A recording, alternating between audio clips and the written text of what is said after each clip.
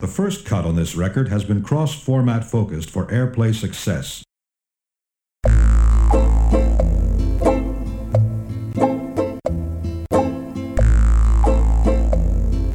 The men beat on their drums.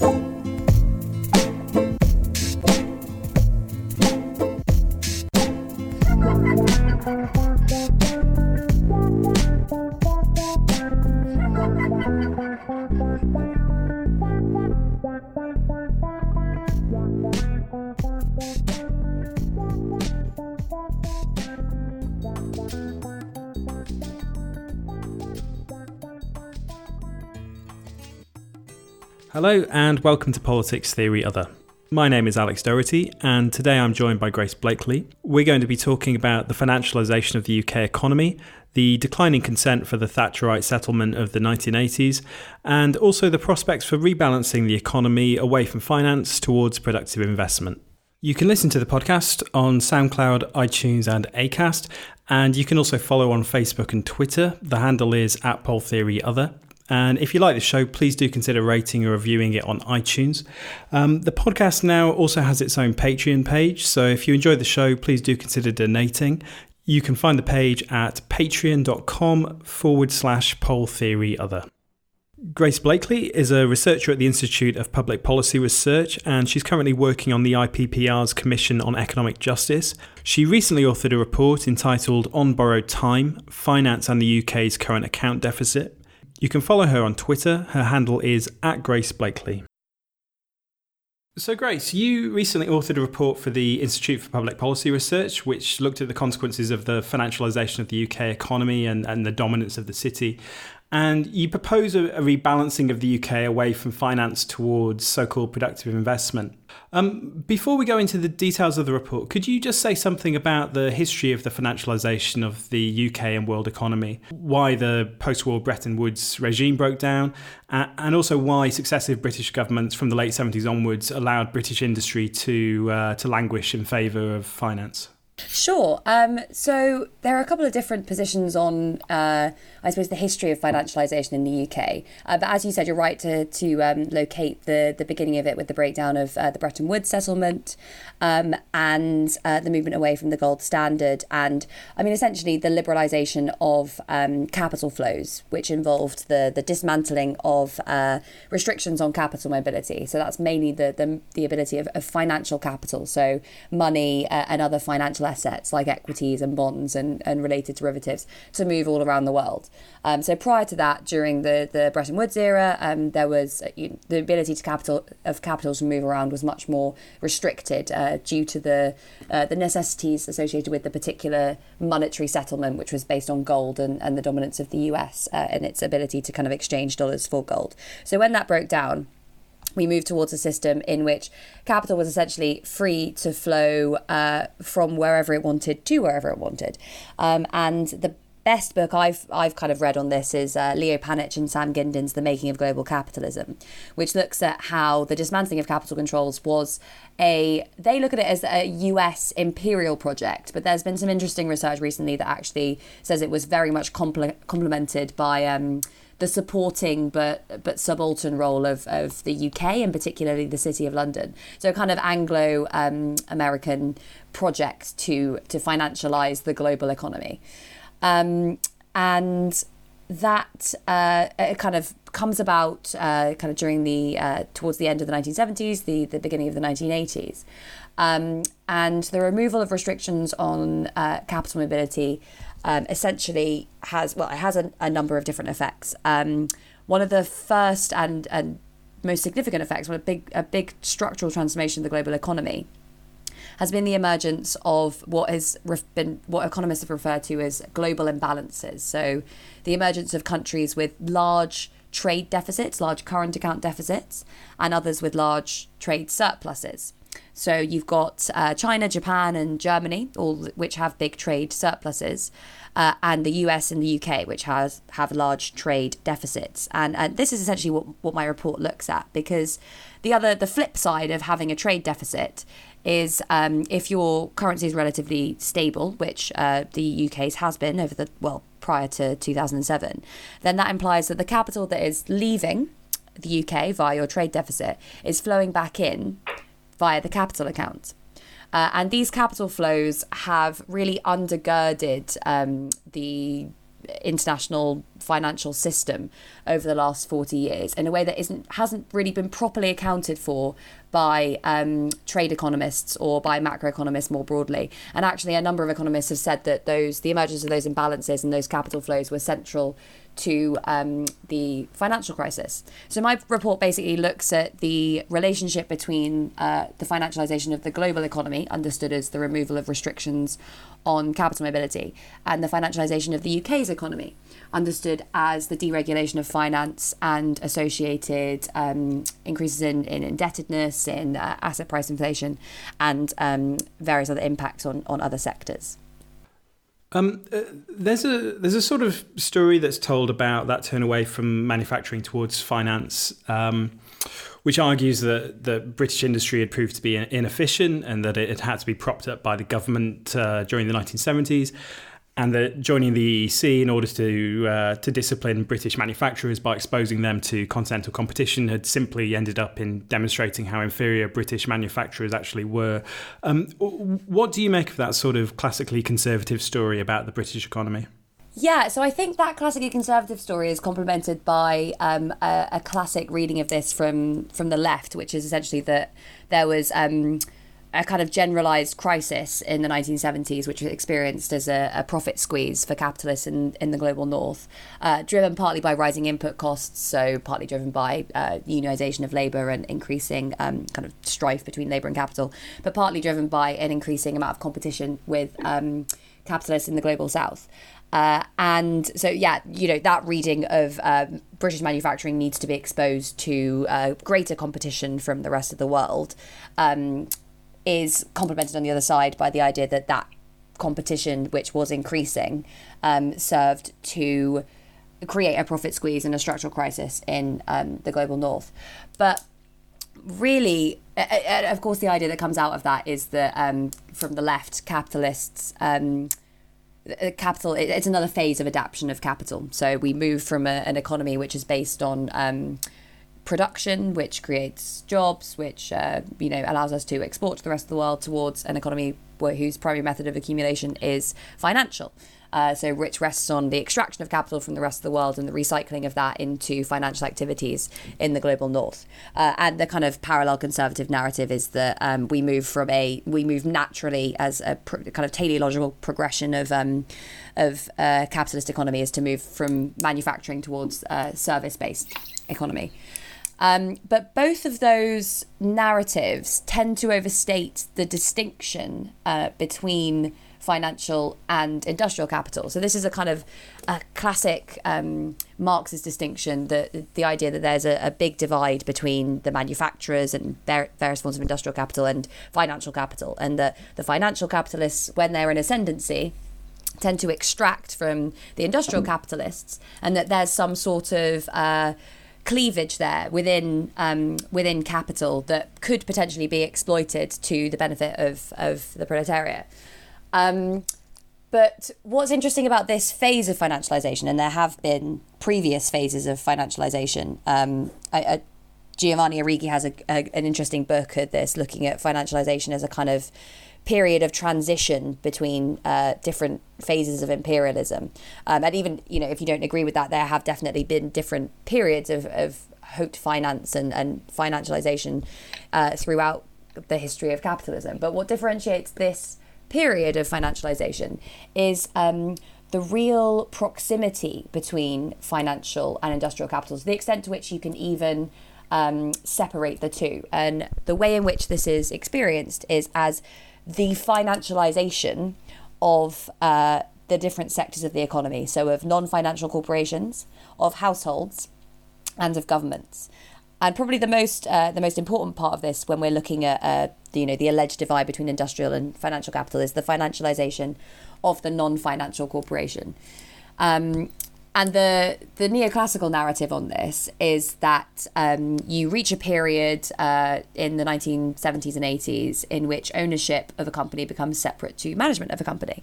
And in order to ensure that the managers of the company run it in the interest of the owners, you get this the ideology of the maximization of shareholder value. And that narrative on the right is based on the idea that it's more efficient, that profitability increases, and that, the use of resources is more effective under this idea of the maximization of shareholder value. Basically, the responsibility of the manager is to make sure that the share price is as high as possible and rising. And the narrative from a kind of Marxist political economy perspective is that this represents a fusion of the interests of industrial and financial capital, because the managers who are running the organization are increasingly, because they're often being paid in stock options and various other incentives that require them to maximize shareholder value, their interests are increasingly aligned with those of financial capital. So everyone wants a high share price, everyone wants lots of dividends payments, everyone wants lots of capital gains. And this has a number of different implications that have been studied extensively particularly by post-Keynesian economists. So you have an increase in kind of short-termism on the part of companies. You get, for example, one of the starkest trends which happens after this MSV ideology becomes hegemonic is the kind of debt leveraged buyout.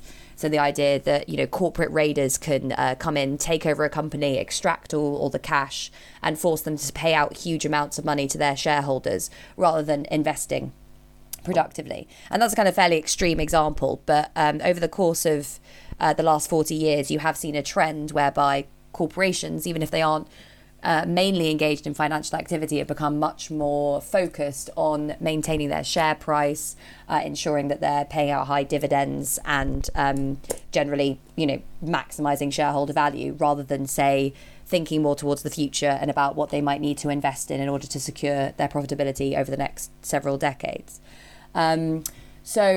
That kind of division between financial and industrial capital tends to break down when you look at the actual trajectory of financialization as it happened between the kind of early 1980s and 2007. The trend since then has been slightly different, which is partly what my report looks at. Yeah, I mean, that sort of makes me think of certain conventional Keynesian economists who seem to be a bit perplexed that there isn't a greater degree of conflict between manufacturing and finance. But as you're saying, that division is much less real than it's often perceived to be. Not only is there, as you described, that focus on the bottom line over all other considerations, but also manufacturing corporations themselves being engaged in selling financial products, car makers engaged in selling insurance and so on, and that sort of thing. Yeah, absolutely.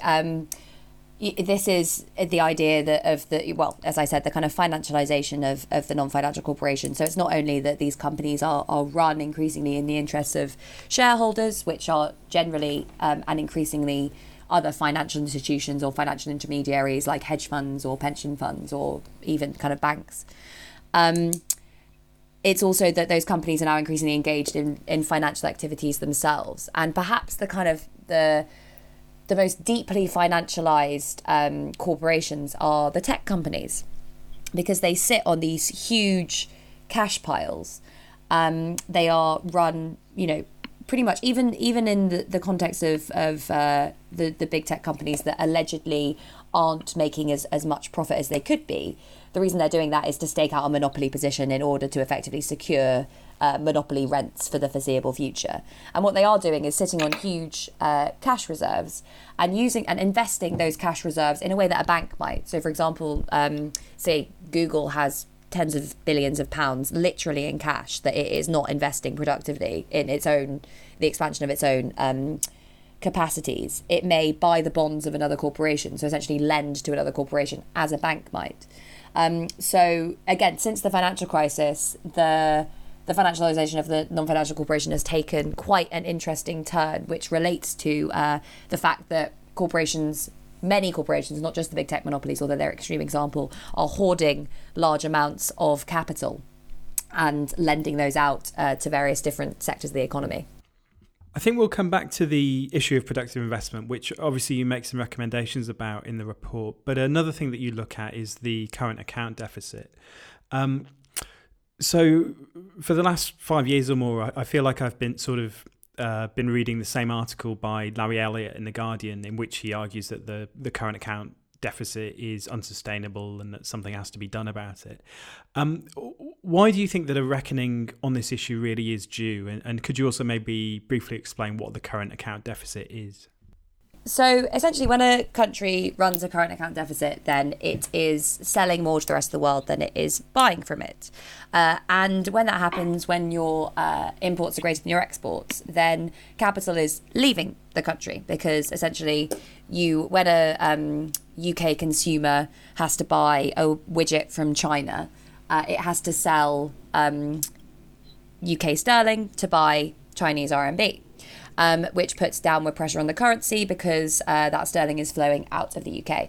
So the traditional macroeconomic theory is that current accounts and exchange rates should adjust with one another. So if you're running a persistent current account deficit, then your currency should depreciate, and that will in turn render your exports more competitive because the price of your currency determines the price of your goods on global markets. What's been interesting about, as I kind of alluded to in the first answer, about the period after the 1980s and up to 2007 was the emergence of these huge persistent imbalances between countries running huge current account surpluses and those running large current account deficits. And this kind of wasn't really comprehensible according to traditional macroeconomic theory. The idea was that, any country running a current account deficit for an extended period of time should experience a devaluation, which should then correct for the existence of the deficit. So what my report looks at is how we managed to sustain a combination of a big current account deficit with a strong currency. And essentially what was happening was that the capital that was flowing out of the UK via the current account deficit was flowing back into the country via the financial account, which measures capital flows. Essentially, what was going on was that the capital that flowed out of the UK couldn't really find a home anywhere else in the global economy. And this was the same story as with the US. A lot of it couldn't get into China because of the monetary policy that was being pursued by China at the time. It couldn't go to a number of other countries in Southeast Asia that were operating currency pegs against the dollar. And whilst much of it would have gone into Germany, the existence of the euro made sure that the capital inflows kind of weren't particularly attracted into Germany as much as they might have been otherwise. So all this surplus capital was kind of flowing around the global economy. And at the same time as that was happening, the US and the UK deregulated their financial sectors, which meant that banks in the US and the UK were able to suddenly lend huge amounts more money, both to businesses and primarily to consumers. And what this catalysed was obviously a massive increase in borrowing, particularly to UK consumers, but particularly to buy housing. And as mortgage lending increased, house prices rose because you essentially had more money being lent to consumers to buy housing without a commensurate increase in supply. So you had more money chasing the same amount of stuff, which obviously, as with normal inflation, drives increase in prices. So this house price inflation, in turn, created this wealth effect for consumers. So if your house gets more valuable, you feel like you're wealthier because in many ways you are. And that then creates a big increase in consumer lending. So non-mortgage lending, unsecured lending, things like credit card lending, or even secured lending, but not for mortgages. So, for example, equity withdrawals. And this increase in consumption, which is obviously what drives both the economies of the US and the UK from the 1980s onwards, also leads to increases in imports. And so you get this increase in the current account deficit from that side. What should have happened then, obviously, was that the exchange rate should go down. But because there was all this surplus capital flowing around the rest of the world that didn't really have a home, it saw the high returns that were being generated by banks in the UK and the US from lending to UK and US consumers against increasing real estate prices. And so it flowed into UK and US banks. And this surplus capital going into banks increased the amount that banks are able to lend for a longer period of time. And obviously, it becomes more complicated when the banks start creating more different instruments to sell both to international investors and to investors in the UK and the US. So these are the securitized instruments that kind of were a big part of the financial crisis. So the collateralized debt obligations and the asset-backed securities, which are all financial instruments created on the basis of mortgage debt given to consumers.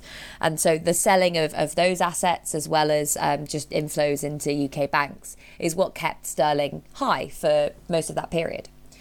At the same time, high sterling and a large current account deficit meant that exporters who should have been experiencing at the time a devaluation, which would have made their exports more competitive, were kind of unable to sell their goods really on world markets unless there were areas in which the UK had a particular specialism, which is basically pharmaceuticals and weapons. So most other exporters found that the price of sterling made their goods completely uncompetitive. And of course, the price of sterling was down to the finance sector, which is where the kind of narrative of the report comes in, the idea that our overdependence on finance has damaged our manufacturing sector and our exporters, and that it's necessary to kind of engineer a managed move towards a less overvalued currency in order to boost the UK's exporters.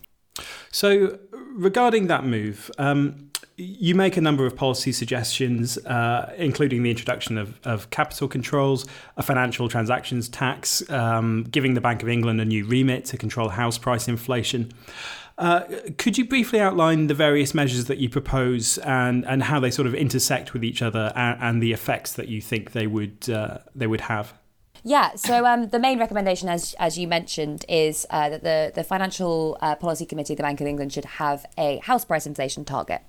And this is not only linked to the desire to limit capital inflows into the UK, it's also based on a desire to increase financial stability. Because, of course, you know, that model that I described in the last question was integral to the financial crisis of 2007, because unrestricted lending, which was able to go on for an extended period for longer than it otherwise might have due to capital inflows from the rest of the world, creates a spiral of asset price inflation, whereby investors see the prices of assets increase, and they then invest in those assets on that basis, which then drives those asset prices up more. Those investors may then borrow to invest in those assets, and this drives a kind of self-reinforcing cycle, what Hyman Minsky described as the typical financial cycle based on the different logics that govern asset prices compared to prices in the, inverted commas, real economy. And so the asset price inflation target is meant to limit lending, particularly mortgage lending, which is the most significant asset for most people in the economy, and which was obviously integral to the crisis of 2007, both in order to promote financial stability, to prevent those cycles of asset price inflation, and also to reverse basically the financialization, because financialization is so inherently linked to increased lending to consumers for mortgages and the securitization of that debt. The idea is that breaking that cycle of debt-driven asset price inflation will limit financialization and therefore help to kind of re-engineer a more competitive currency and also a more balanced economy. And the following recommendations can kind of be seen as complements to that aim. And so the other recommendations are that we need to reform the taxation of banks. And again, this is part of the attempt to definancialize the economy. And basically the idea is that we need to move away from taxing bank profits towards taxing worldwide balance sheets, which disproportionately affect large international banks that are more likely to to expose themselves to systemic risk that can create financial instability. The kind of capital controls recommendation is that we should have a form of qualitative capital control. So rather than saying you're allowed to take X amount out of the UK, we advocate a tax on capital inflows and outflows to and from the UK. And this would be a financial transactions tax on currency transactions. And the idea is that you'd have a normal low level of the tax, which would be applied to every single currency transaction. And that in the event of a kind of large inflow or outflow, you'd be able to invoke a kind of higher tier of anything up to kind of 90%. So that would be the idea of if there was a big crisis and, bankers decided, I want to take £1 million out of the UK economy and stash it in Panama. The idea would be that we would then say, fine, you can do that, but we'll charge you 90%. So you'll be taxed £900,000 of that. And that's meant to work as a form of qualitative capital control. And then the other recommendations are to reverse the UK's role as a hub for money laundering and as a conduit to the UK's network of secrecy jurisdictions, which also plays a role in promoting our competitiveness as a financial hub. And finally, to use the revenues from all of that to promote an industrial strategy that will support the UK's exporters. Because, of course, the idea that the UK has some sort of comparative advantage, which means that the state doesn't really need to intervene to support any one particular industry, has been completely disproven by most historical evidence.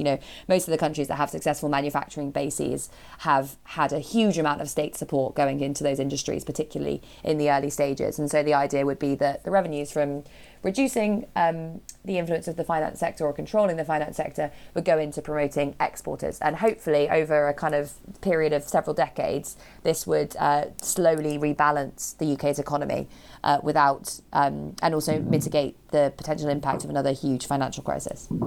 I was recently listening to a talk on housing, and one of the speakers was Jeremy Gilbert of the University of East London, who's also been on the show before. He was making the point that if a Labour government were to take office and to introduce policies similar to the ones that you're advocating, that the effect of house prices no longer continuing to rise would have an impact on those constituencies that benefit from continually rising house prices before the positive impact of a new industrial strategy could be felt. So is there a danger that the proposals you make, whilst they might be sensible in the abstract, they could very quickly face extremely fierce resistance from the constituencies that benefit from current arrangements? Yeah, so the things that aren't really mentioned in my report, which is basically a kind of economic policy report, is the political economy of financialisation. But actually, I think, you definitely can't really talk about one without talking about the other. And there's a political economic perspective as to why this might work and why it might work now. And so the idea is that financialisation was supported by a particular type of political economy, a kind of ingenious bargain between financial elites and the middle classes, which was effected through the provision of home ownership to large parts of the population, alongside the privatisation of pension funds, which gave a large section of the electorate, if not a majority of the population, an interest in ever-increasing asset price inflation. And this bargain is the basis of the Thatcherite settlement, and it's the basis of the New Labour compromise in the 90s. And so that bargain is premised upon the idea of the expansion of ownership of capital to create kind of classes of mini capitalists, combined with the ever-increasing value of that capital.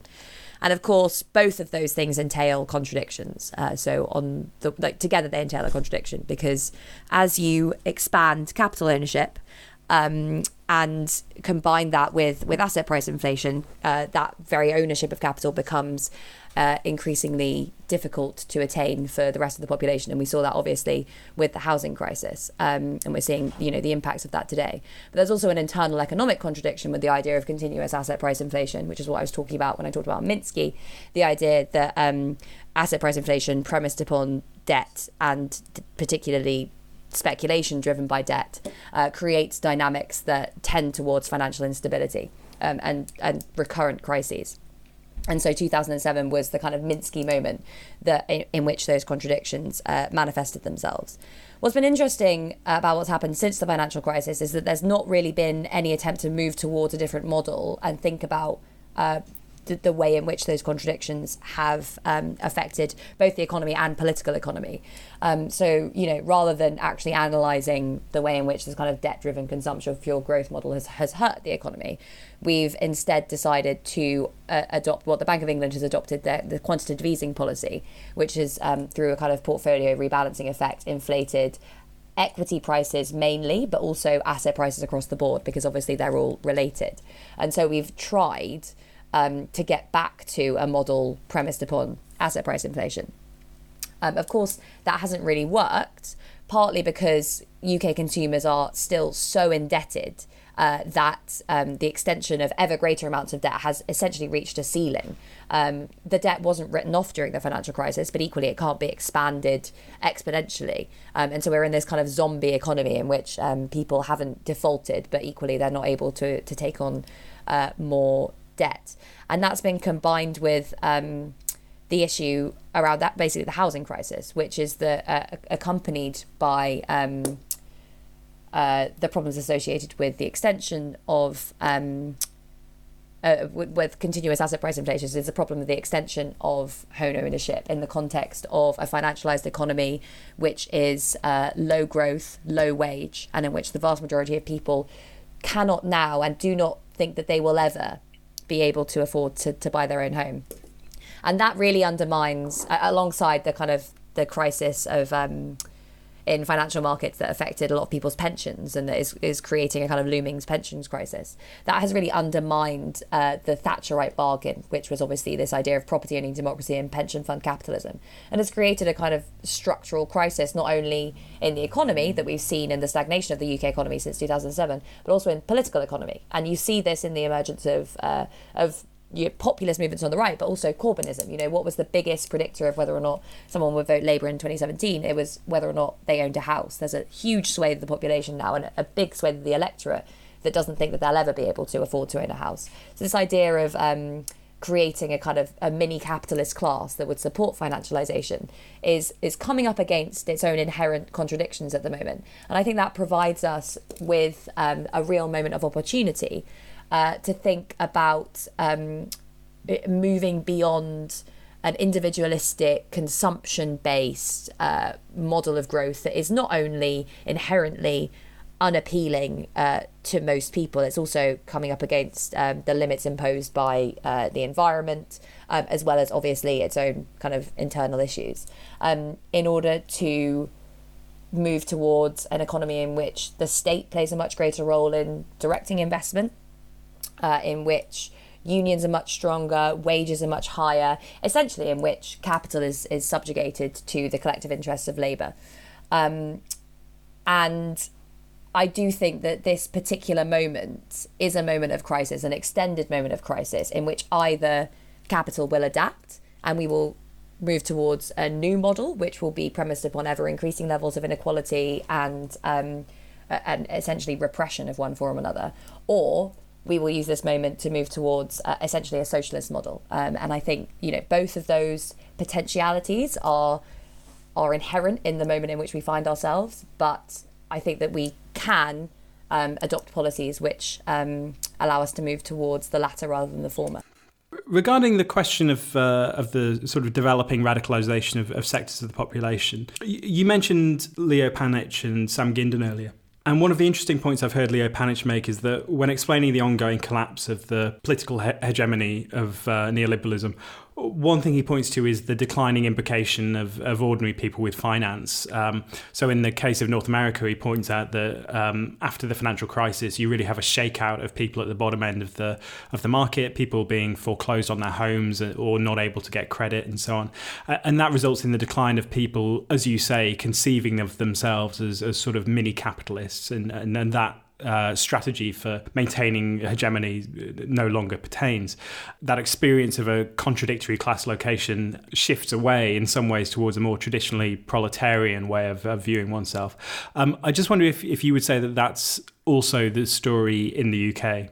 Yeah, absolutely. I mean, that's kind of what I was alluding to when I talked about the decline of pension fund capitalism and property owning democracy as a way in which you would describe UK political economy. both because of the housing crisis, because of what we're now seeing, which is a stalling in growth of house prices, and also because of the kind of less commented upon, but equally, if not more severe, crisis of the privatisation of people's pension funds, which, most people who have private pension funds aren't going to be able to have the kind of standard of living that they saved for, and they actually have to work for much longer than they think that they will. Of course, the other option, which would prevent those crises from materialising, is constant asset price inflation, which doesn't actually prevent those crises from materialising. It pushes it down the line. So if we move back to a model of constant increases in equity prices to preserve the values of people's pensions and constant increases in house prices to preserve people's wealth, you again will see the emergence of 2007 2.0. That's unlikely to happen because of the way in which most of the global north is now saturated with unpayable debt.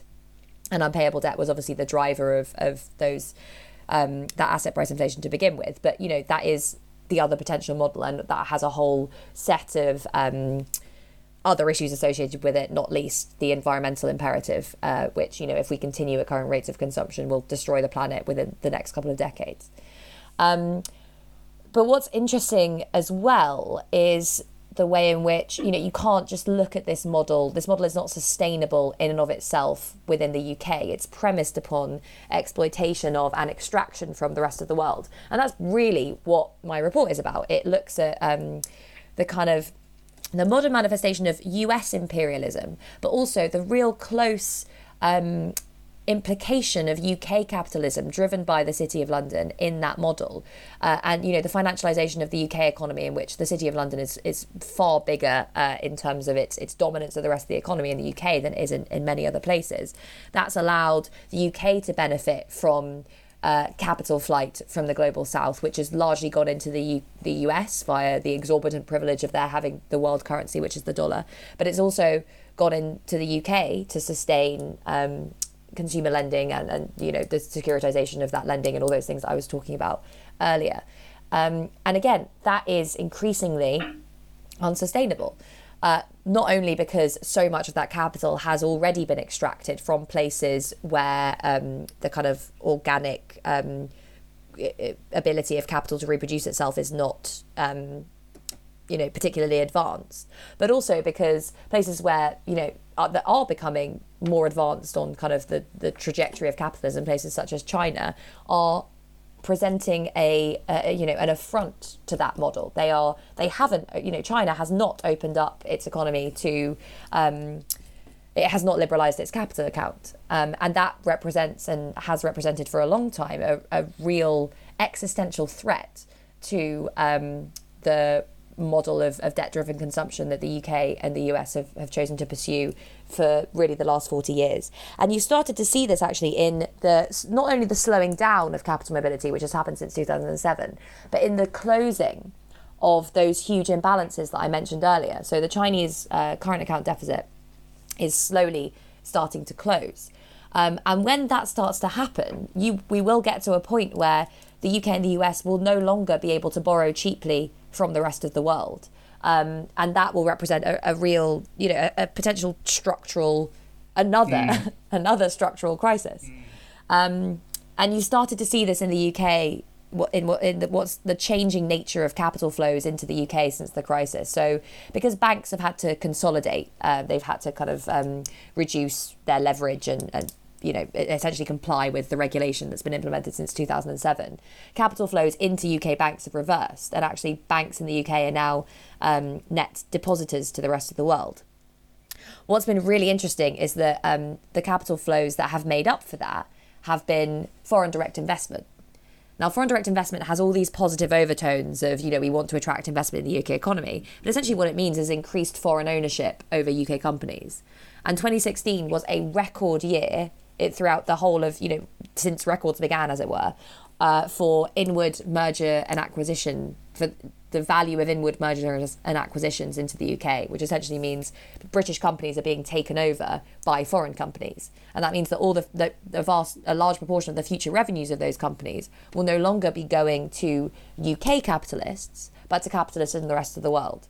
And so the reversal of that model in which the UK and the US have been able to constantly extract from the rest of the world via capital inflows and from the future via debt is reaching, its contradictions are showing on so many levels. It clearly looks like it is no longer sustainable. And the question really for us is whether or not we're able to move towards a different economic model, which is more based on the production and maintenance of demand through the state, which is democratized and responsive to the population, and in which capital is embedded in communities, or whether or not we carry on with the current model, kind of, fumbling around in the dark until we eventually fall off the cliff, which is obviously coming. Yeah, so regarding the end goal, we're a couple of weeks after Ash Sarkar's "I'm literally a communist" moment on Good Morning Britain that we all enjoyed so much. Are you literally a communist, Grace? Oh, I've had this conversation with a couple of different people. I mean, so there's obviously the view that Lenin's view that socialism is the means through which you achieve communism. And so on that sense, I think I probably am. But I wouldn't necessarily call myself a communist because I would always attach a kind of large amount of importance to the intervening period during which time you have to gain control over the state in order to transform political economy, in order to kind of basically subject the capitalist classes in the UK to democratic control by the proletariat. So, I mean, yes, but also I don't really subscribe to the more like teleological aspects of historical materialism that would be like, oh, everything's just going to come to a crisis. And obviously, this is a ridiculously simplistic reading of Marx, but, in which you get a crisis and the state withers away naturally. I'd rather call myself a socialist. Well, I'm not sure that's all going to fit on a T-shirt, but it's a good answer nonetheless. I don't think it will, you're right. I mean, communist is more catchy and it sounds cooler. You've been listening to Politics Theory Other. If you enjoy the show, please do consider rating or reviewing it on iTunes. You can also follow on Facebook and Twitter. The handle is @PolTheoryOther. And if you really like the show, please do consider donating to the Patreon, which you can find at patreon.com/PolTheoryOther. Thanks for listening. I'll be back next week.